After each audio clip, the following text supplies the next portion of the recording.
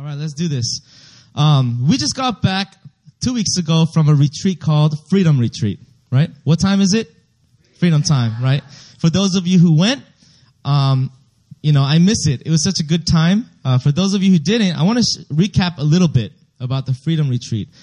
Each year we have this retreat, and since the beginning of Emmaus, we actually used to think so hard and pray into so hard. What are we gonna name this retreat?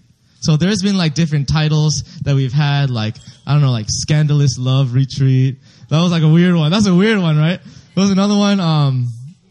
What's another one? There's a Light It Up Retreat, right?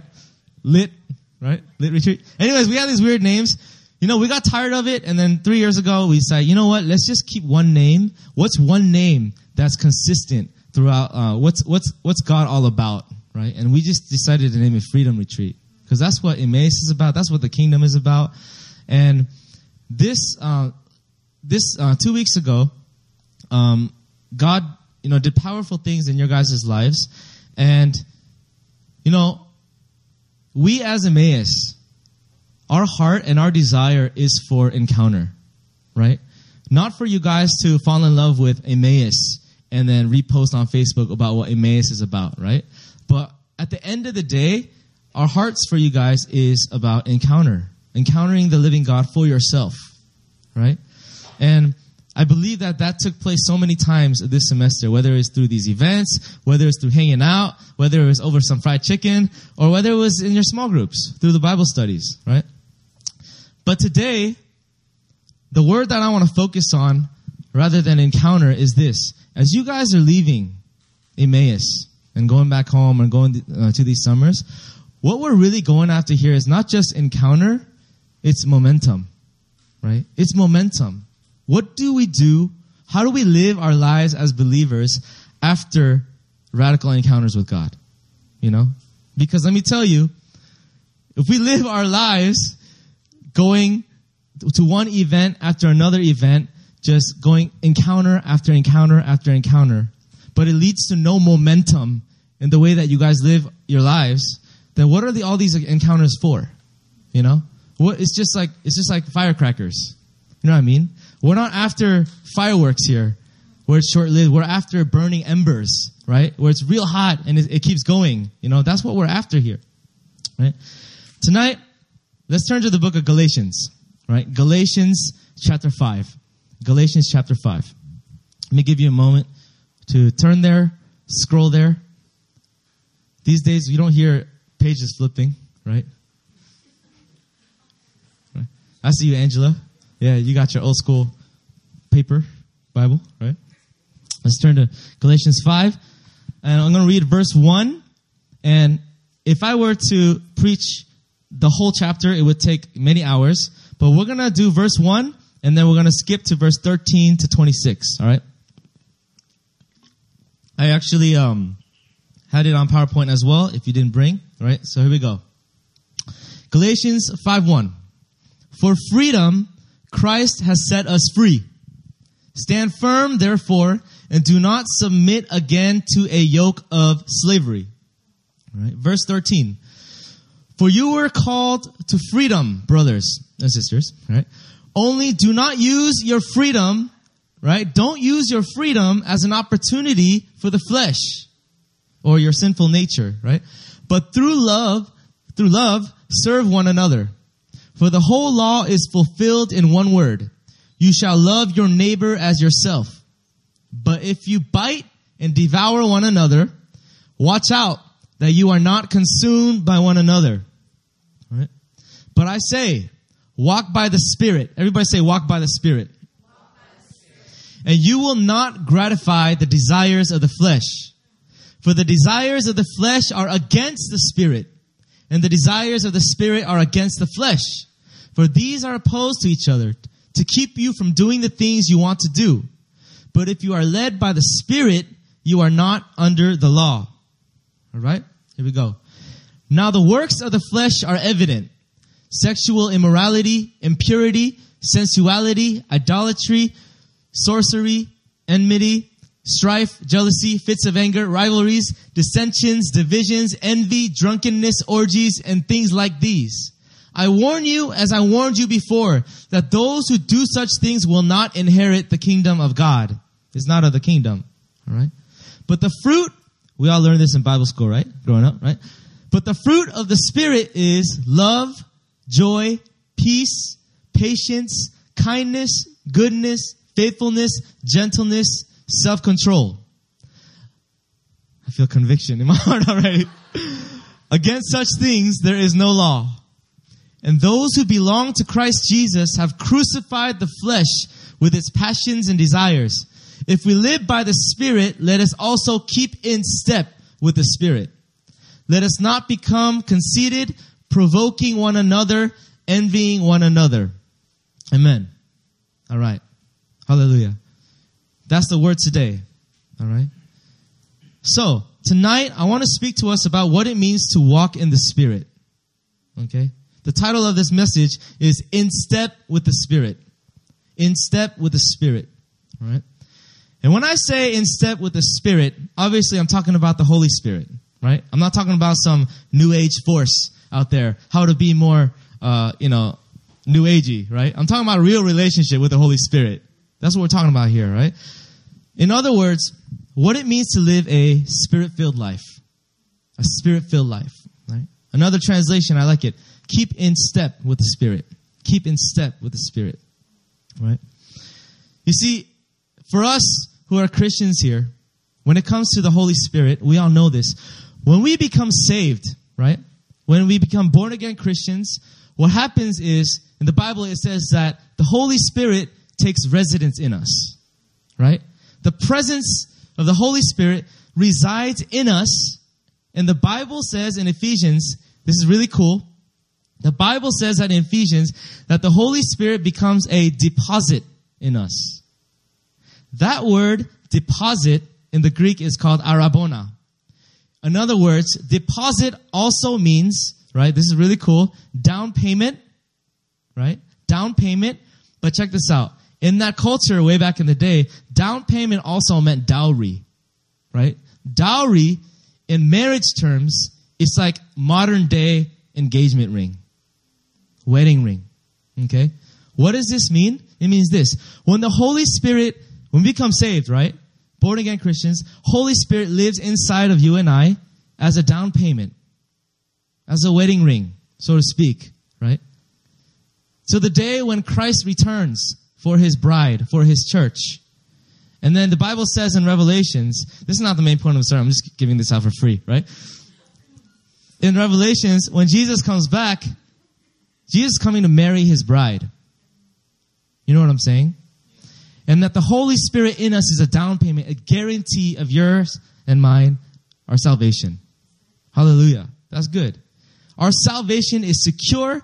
Our salvation cannot be taken away. Right? It's a down payment. That's the Holy Spirit in us. It's a seal of our salvation. Right? But what does it mean to not just have the Holy Spirit living in us as a guarantee of our salvation, but what does it mean for us to actually do life with the Holy Spirit, to walk in the Spirit? Because many of us, you guys can say yes and amen. Yeah, Holy Spirit lives inside of me. Hallelujah. Right? That's just something we believe. But walking in the Spirit requires some kind of intentionality in the way that we live, doesn't it? Right? And so, let me say in the most simplistic sense, the Spirit of God not only is a down payment for our salvation, a seal of our salvation, but there's a functional purpose of the Holy Spirit in us. And let me make it very easy for us. To make it very simple, the Holy Spirit is involved in our lives for two main things. To help us to be like Christ and to do the things that Jesus did. Right? Without the Holy Spirit, we cannot be like Christ.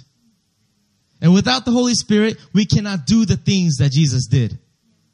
That's the main function of the Holy Spirit.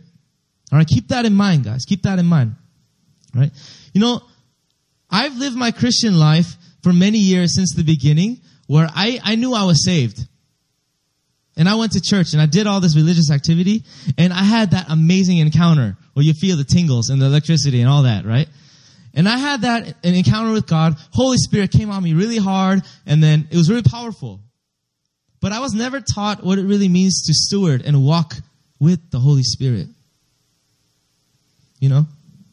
And you know, our default nature, when it comes to, if we're not intentional about walking in step with the Spirit, our default nature is to drift into walking in the patterns of this world.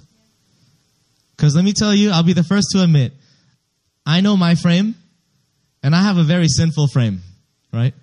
My close friends will admit that as well, right? So, let's do this. Verse 1, for freedom Christ has set us free.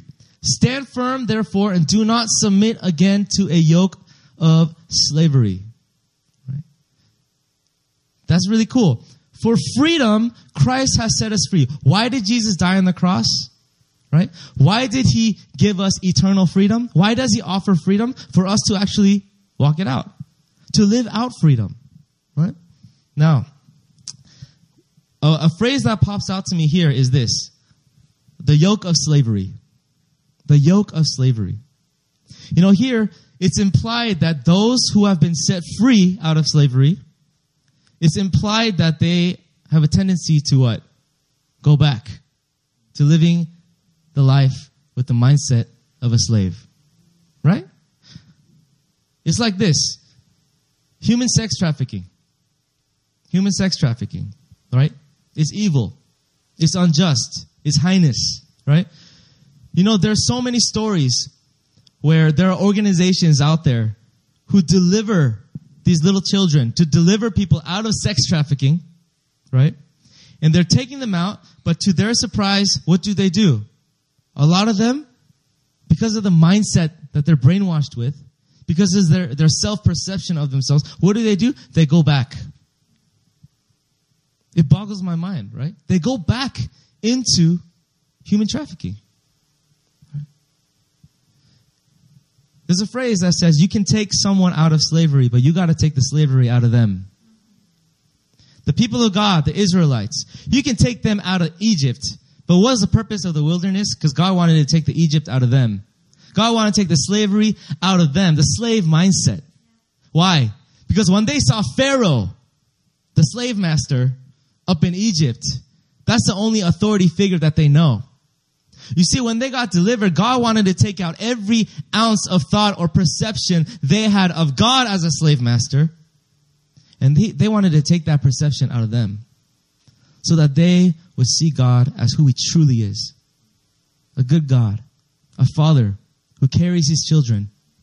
The Bible says in Exodus, like a father, he carried his children out from Egypt. And isn't that what God does with us? Right? A lot of times in our lives, guess what?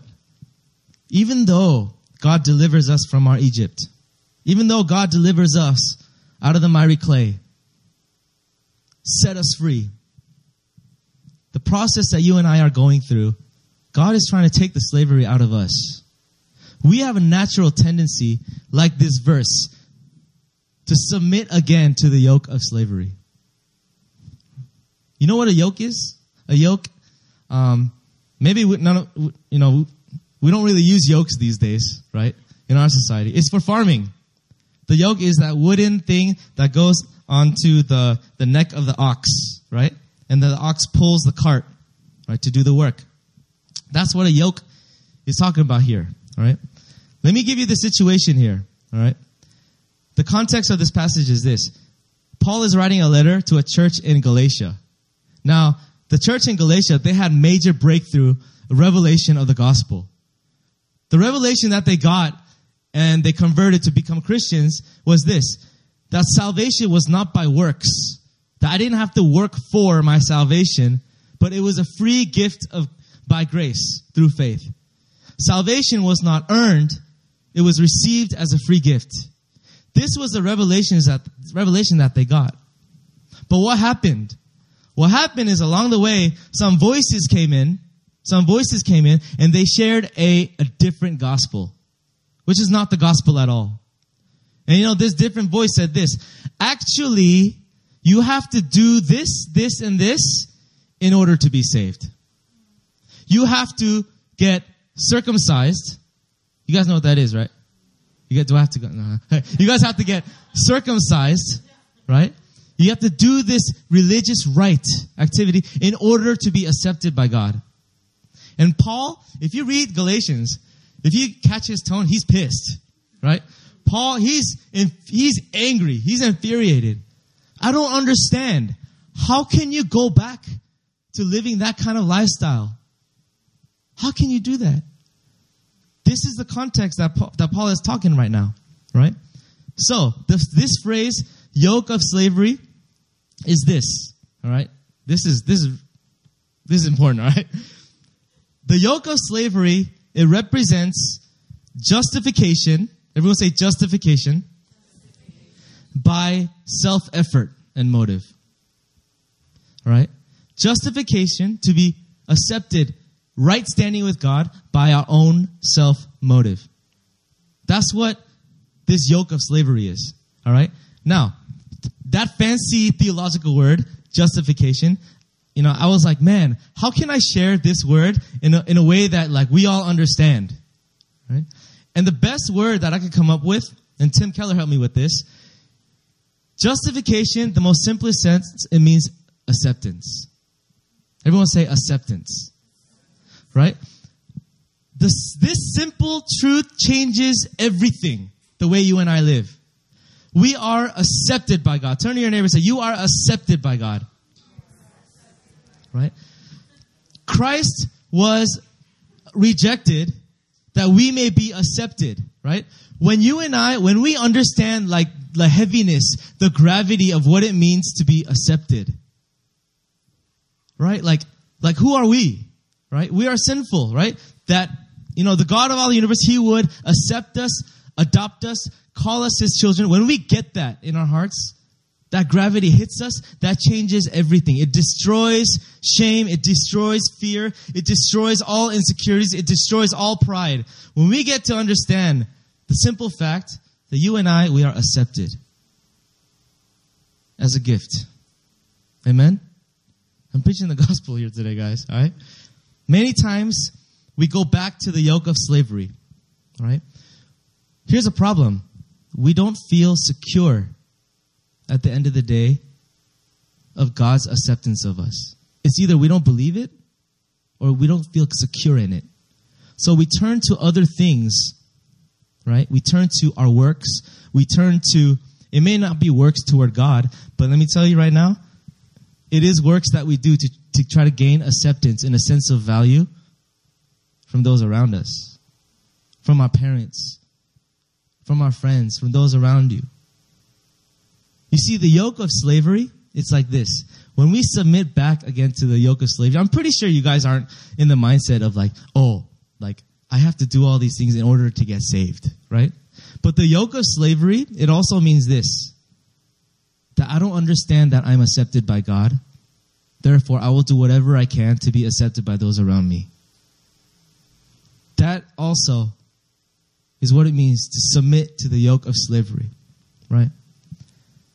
The ways of this world, the culture of this world, that's the natural tendency. Check this out, all right? I want to show you guys something, all right? You see, in this world, the way that we live, the patterns of this world, is all about achievements, right? We work our way. We achieve, therefore, whatever we achieve, that shapes our status. That shapes our status, right? And whatever shapes our status, it forms our identity.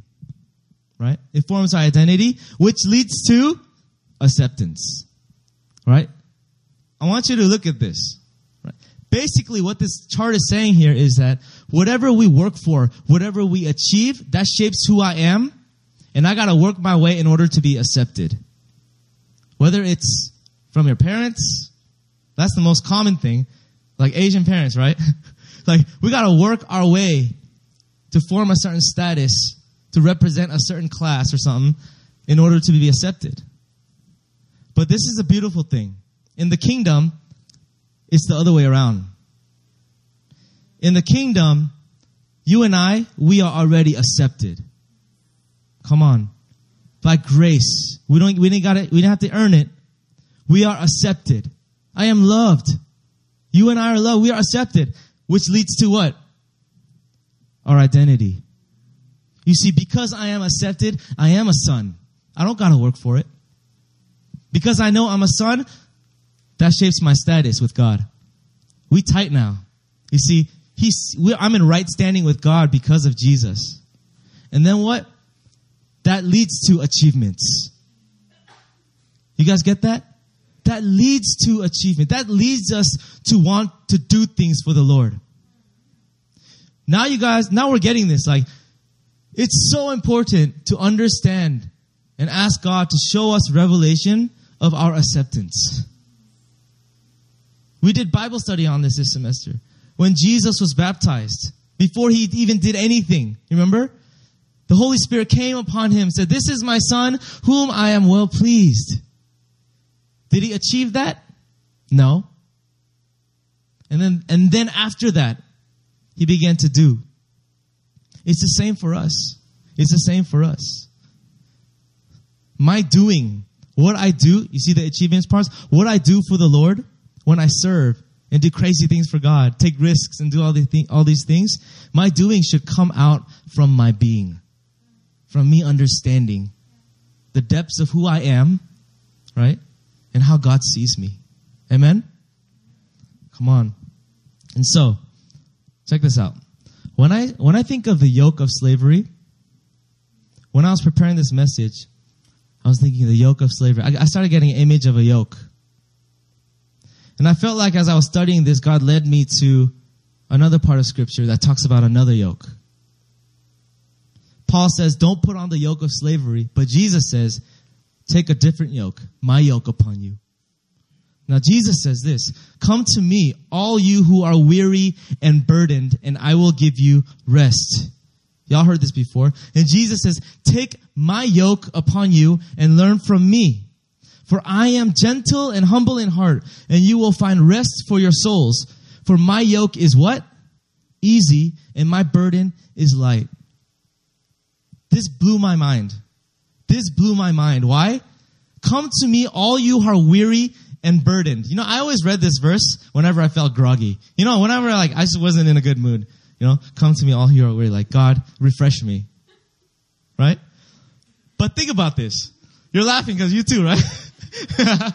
You're laughing because you did it this morning, didn't you, right? Right? It's all good. It's not wrong, right? But check this out. In the context of the yoke of slavery, aka religion, aka religiosity, legalism, working for our salvation, working for our acceptance. Come to me, all who are weary and burdened. Weary and burdened of what? How many of you guys are tired? Tired of working your way? Tired of working your way, right? For your acceptance, right? How many of you guys are tired of personal insecurities? You know? How many of you guys are tired of putting up a front and forming yourself in a way that if you do this, you will be accepted in a certain way, when inside, you're dying? That's the kind of tired and weariness that I feel when Jesus says to me, come to me, all you who are, though you're laboring, you're toiling, because you don't understand my acceptance of you. Come to me. And he says, this, I was confused when I read this too. Because Jesus is saying this, come to me, take off your yoke of slavery, right? And you know what? Take on my yoke. Take on my yoke. Because I thought it would be like, all right, take this yoke off, and then how about no more yokes, God? You know what I'm saying? How about no more yokes? I want to do work no more. Right? But it's interesting because Jesus says this, come and find rest, but put on my yoke. How does that make any sense? How does that make any sense, right? And I was doing some research, and then farmers, when they use this yoke, right? You know, when you put on a yoke on an oxen, right? The yoke is crafted in a way. So I read this, right? The yoke is crafted in a way like this. Not all holes, not all yokes are actually equal in bearing weight. There's actually a sequence in, like, there's like a chief ox that takes the lead. You guys, the revelation's hitting you, right? So, when it comes to a yoke, right, the reason why some oxen, the more weaker oxen, right, don't bear that much weight is because the chief oxen is carrying the brunt of it.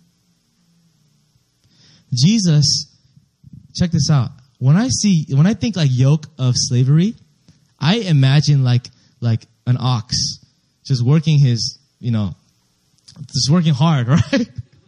Right? He's working hard. And then he's pulling the plow, right? And then the master's on there. He's like whipping, right? That's the yoke of slavery that I see. And you're toiling and toiling and toiling, right? But when I think about the yoke of Jesus, you know what I see? You know what I see? You see, Jesus, he's so good because he didn't come here to be served, but to serve. You see, when I imagine the yoke of Jesus, I imagine myself there as an ox. And I don't imagine Jesus to be the guy whipping me. Jesus is the one next to me, the other yoke. Jesus is the one carrying all the burden. That's why it's light for me. The burden I could not bear. I cannot work for my salvation. But you know what? The master keeps whipping. And I didn't take any of the whippings.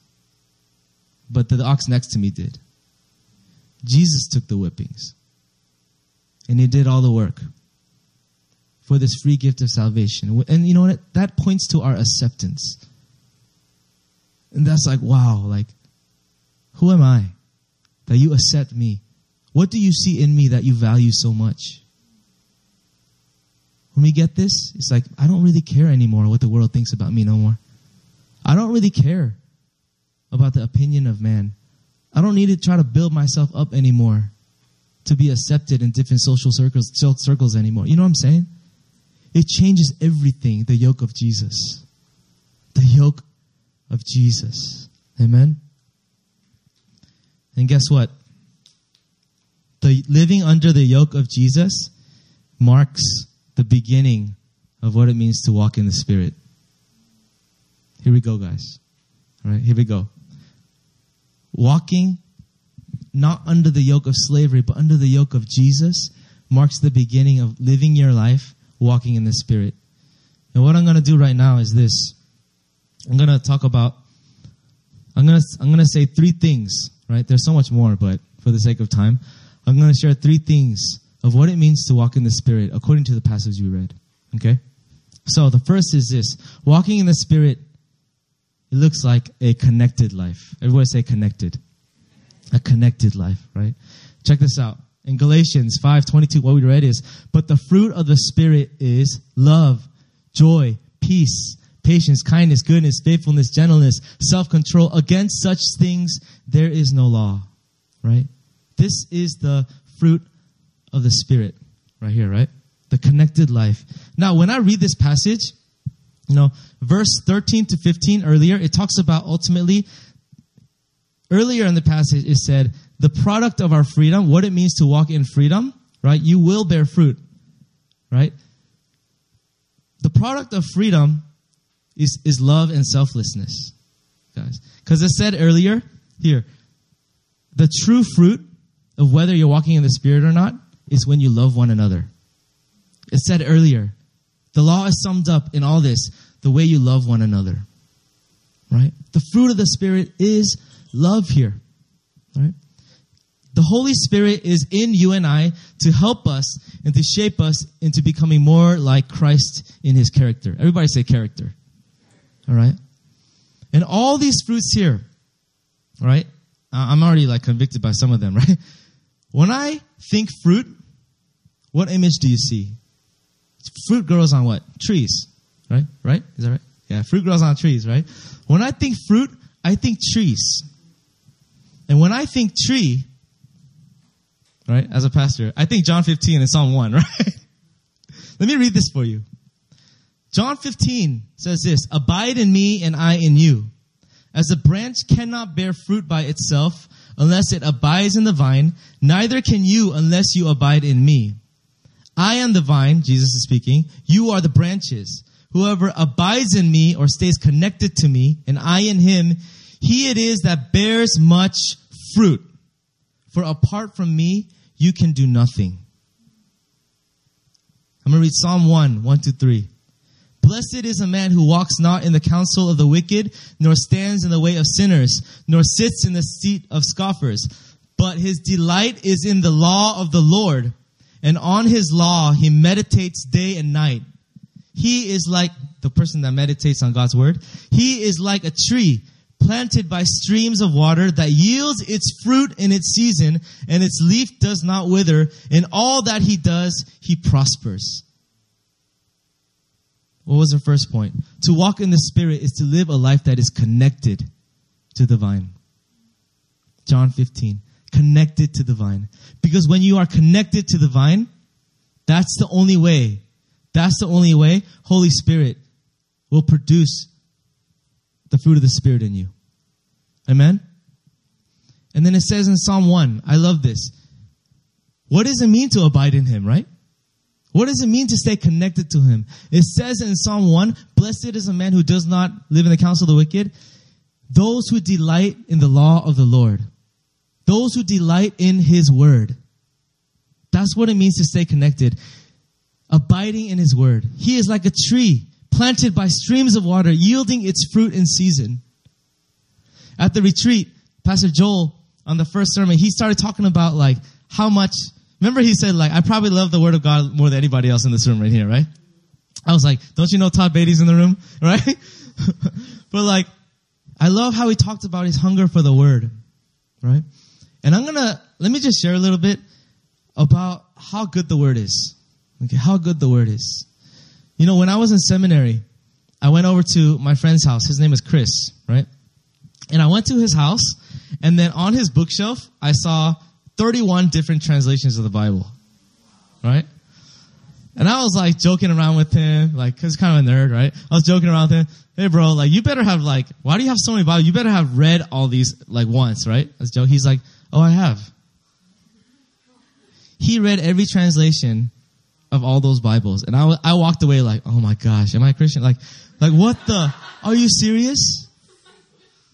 He's someone that I know. There's fruit in him that's forming. He's abiding, right? He's in the word. You know, I have another friend, you know, Andy, right? Andy. There was a day like when, you know, like those people that the way they eat, like you just get hungry watching them eat, right? Some people just eat well. You watch like mukbang, right? It's like channels talking about food. You just get hungry, right? Andy was that guy to me. He was that roommate for me. Every time I walk out of my room, he's devouring the word. I walked out of my room one time and he goes, hey bro, like you want to read the word together today, man? You know? And I was like, sure, right? Sure. I sat down. I was like, what you want to read? He's like, bro, I just feel like God wants us to read the book of John, right? I was like, yeah. Okay, let's do it. And then we sat down. In the beginning was a word.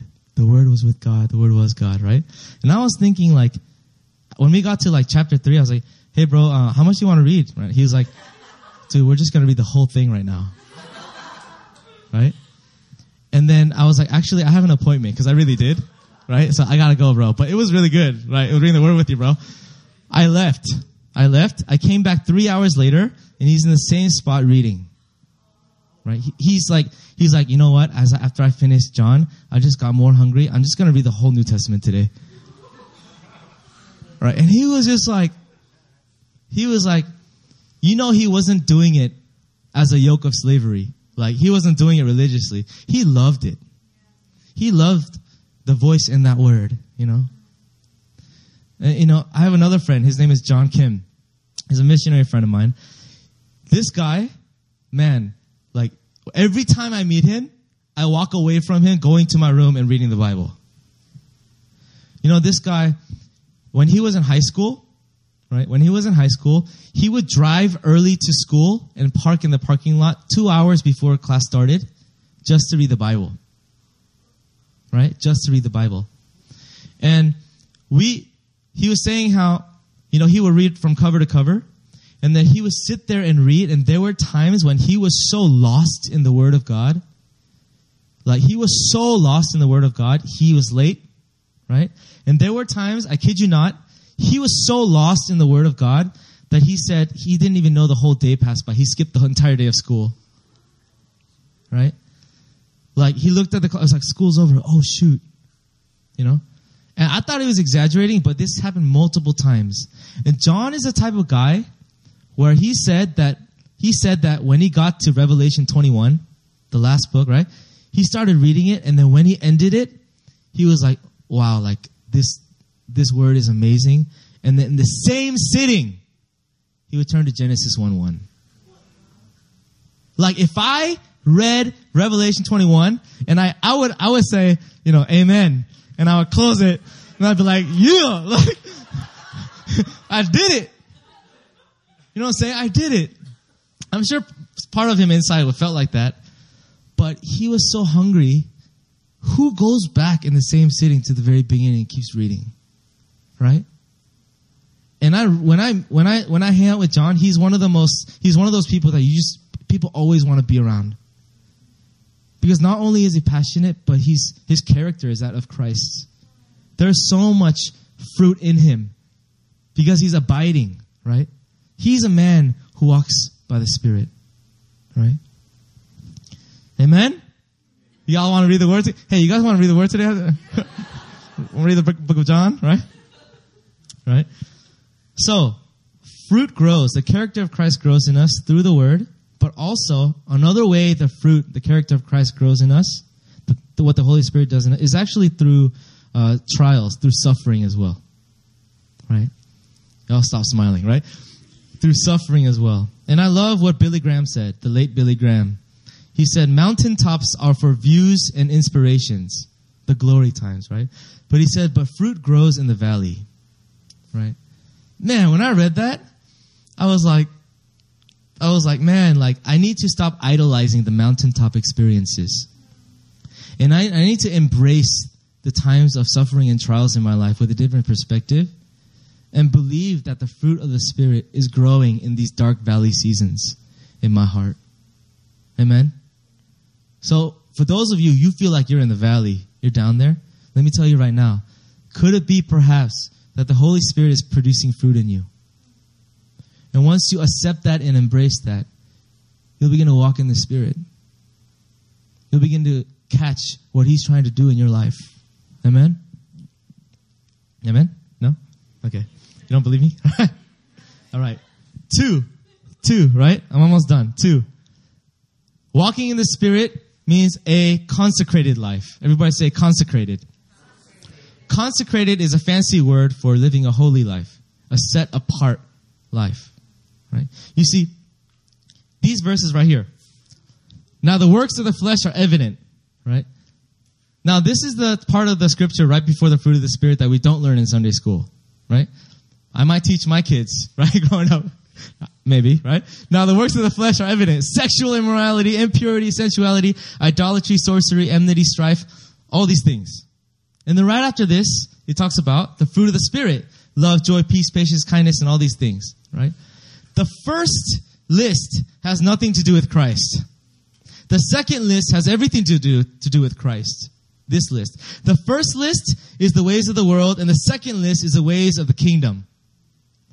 The first list is what it looks like to walk in the flesh, and the second list is what it looks like to walk in the Spirit. Right? We're talking about holiness here. Right? When's the last time you heard a sermon on holiness? Right? Holiness, living set apart. You see, if you're like me, I grew up thinking the religious mindset is this. I thought the religious mindset of living a holy life is, I need to not do these sins. You see this list right here? I just need to not do those things. That's what it means to live a holy life. Many of us still think like that, right? Maybe.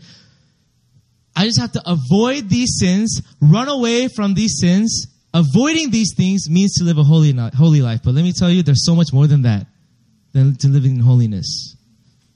And here it is. Holiness is not just about avoiding sin.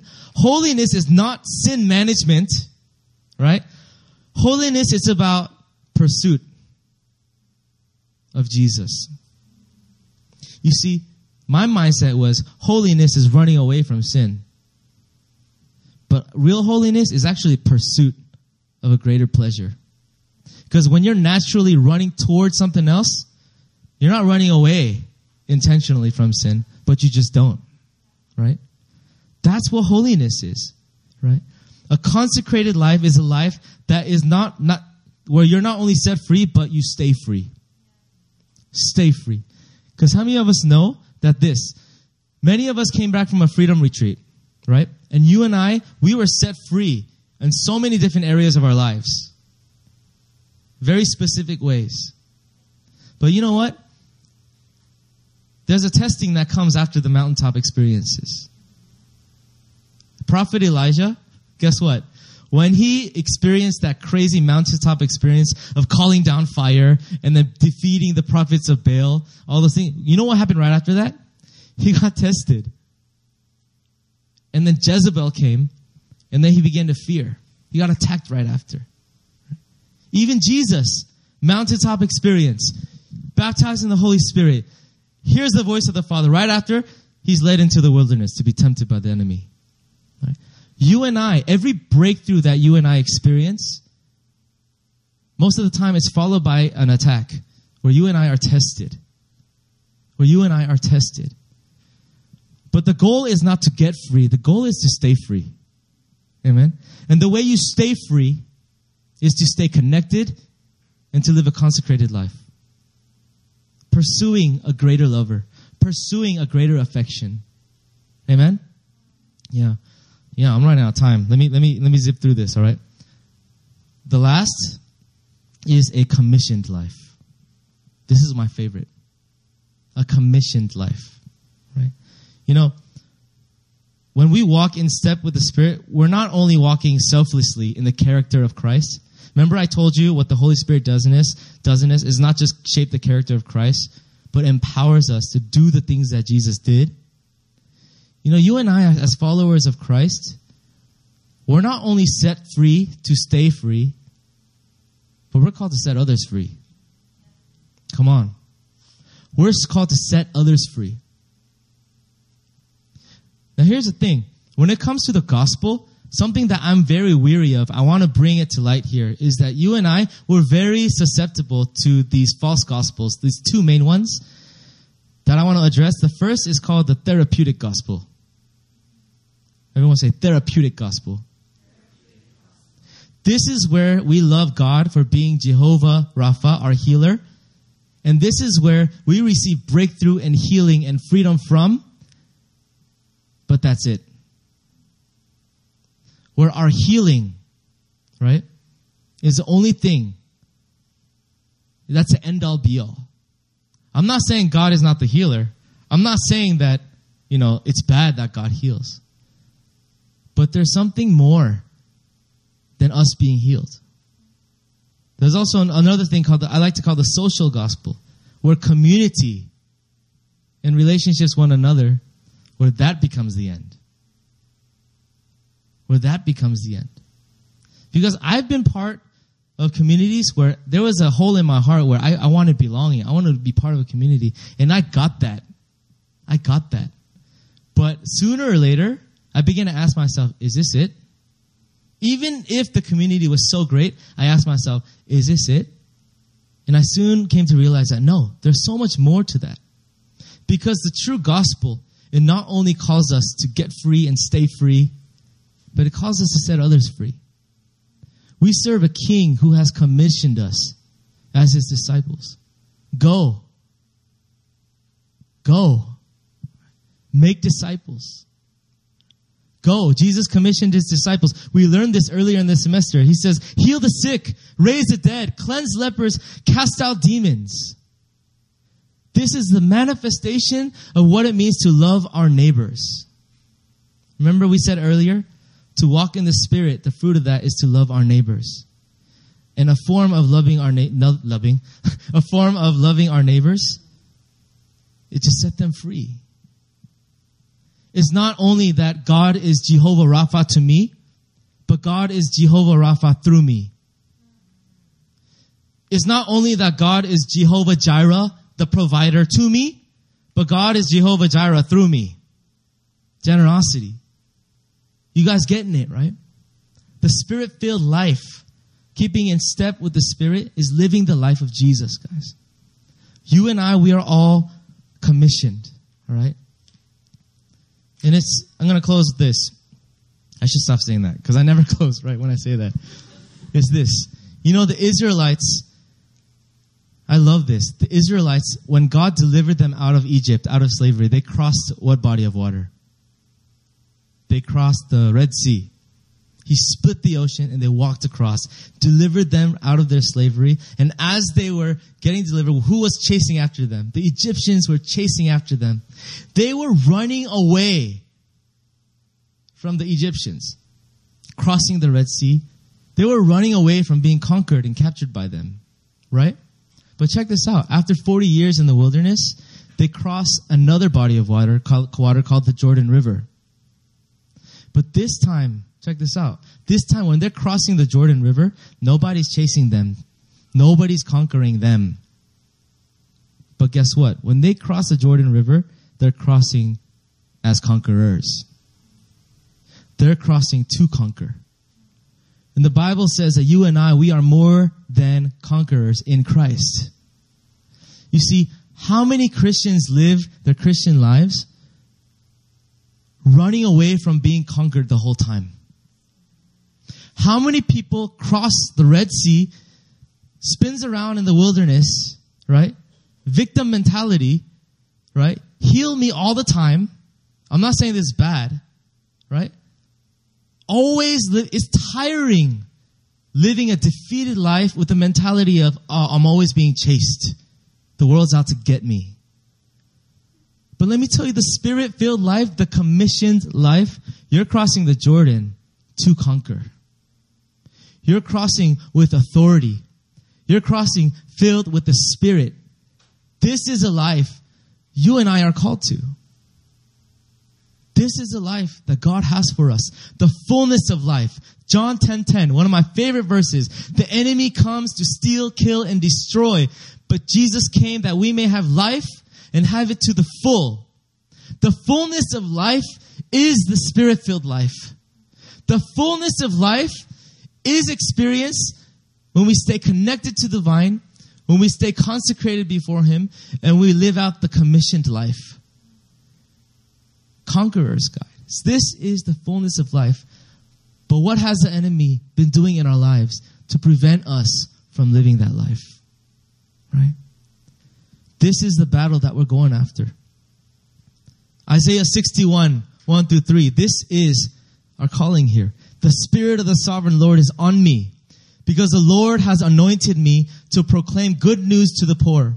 He has sent me to bind up the brokenhearted, to proclaim freedom for the captives and release from darkness for the prisoners, to proclaim the year of the Lord's favor and the day of vengeance of our God, to comfort all who mourn and provide for those who grieve in Zion, to bestow on them a crown of beauty instead of ashes, the oil of joy instead of mourning, and a garment of praise instead of a spirit of despair.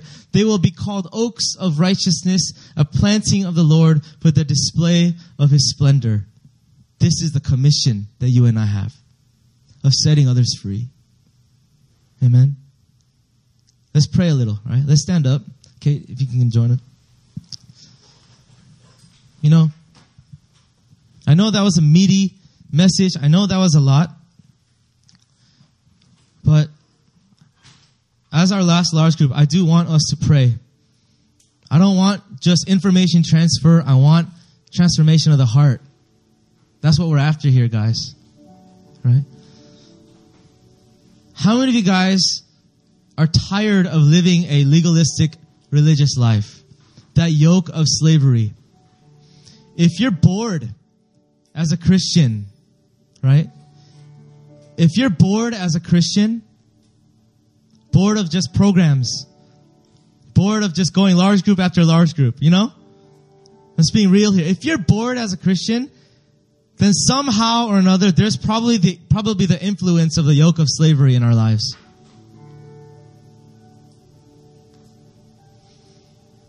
But I'm here to tell you the truth today that God has for you, His longing and desire for you is to live the fullness of life. You know, my heart for all of us here, I don't want us to live the religious life. I don't want us to live the legalistic life where there is no fruit. But I want us to live a life where we understand our acceptance. And that we want that acceptance for those around us. I want us to live that kind of kingdom life.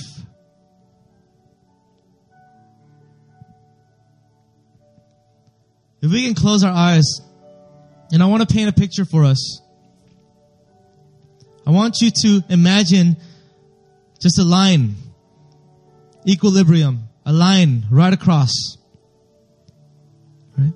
Line right across. You know, because of the presence of sin, our hurts, the injustices in our lives, you know, it hits us down below this line, ground zero. It hits us below this line. And then we live our lives without knowing it, trying to get back to that line, trying to get back to ground zero. Get right with God. Be healed. Get right with God. And Satan would have you and I live our lives in a way where our whole lives, we just aim for that ground zero. We just aim for that line. But let me tell you right now, that your destiny, what God's heart and longing for you and I, you know what it is not to reach that line, ground zero, is to jump off of ground zero. Is to go beyond ground zero. Is to go beyond ground zero.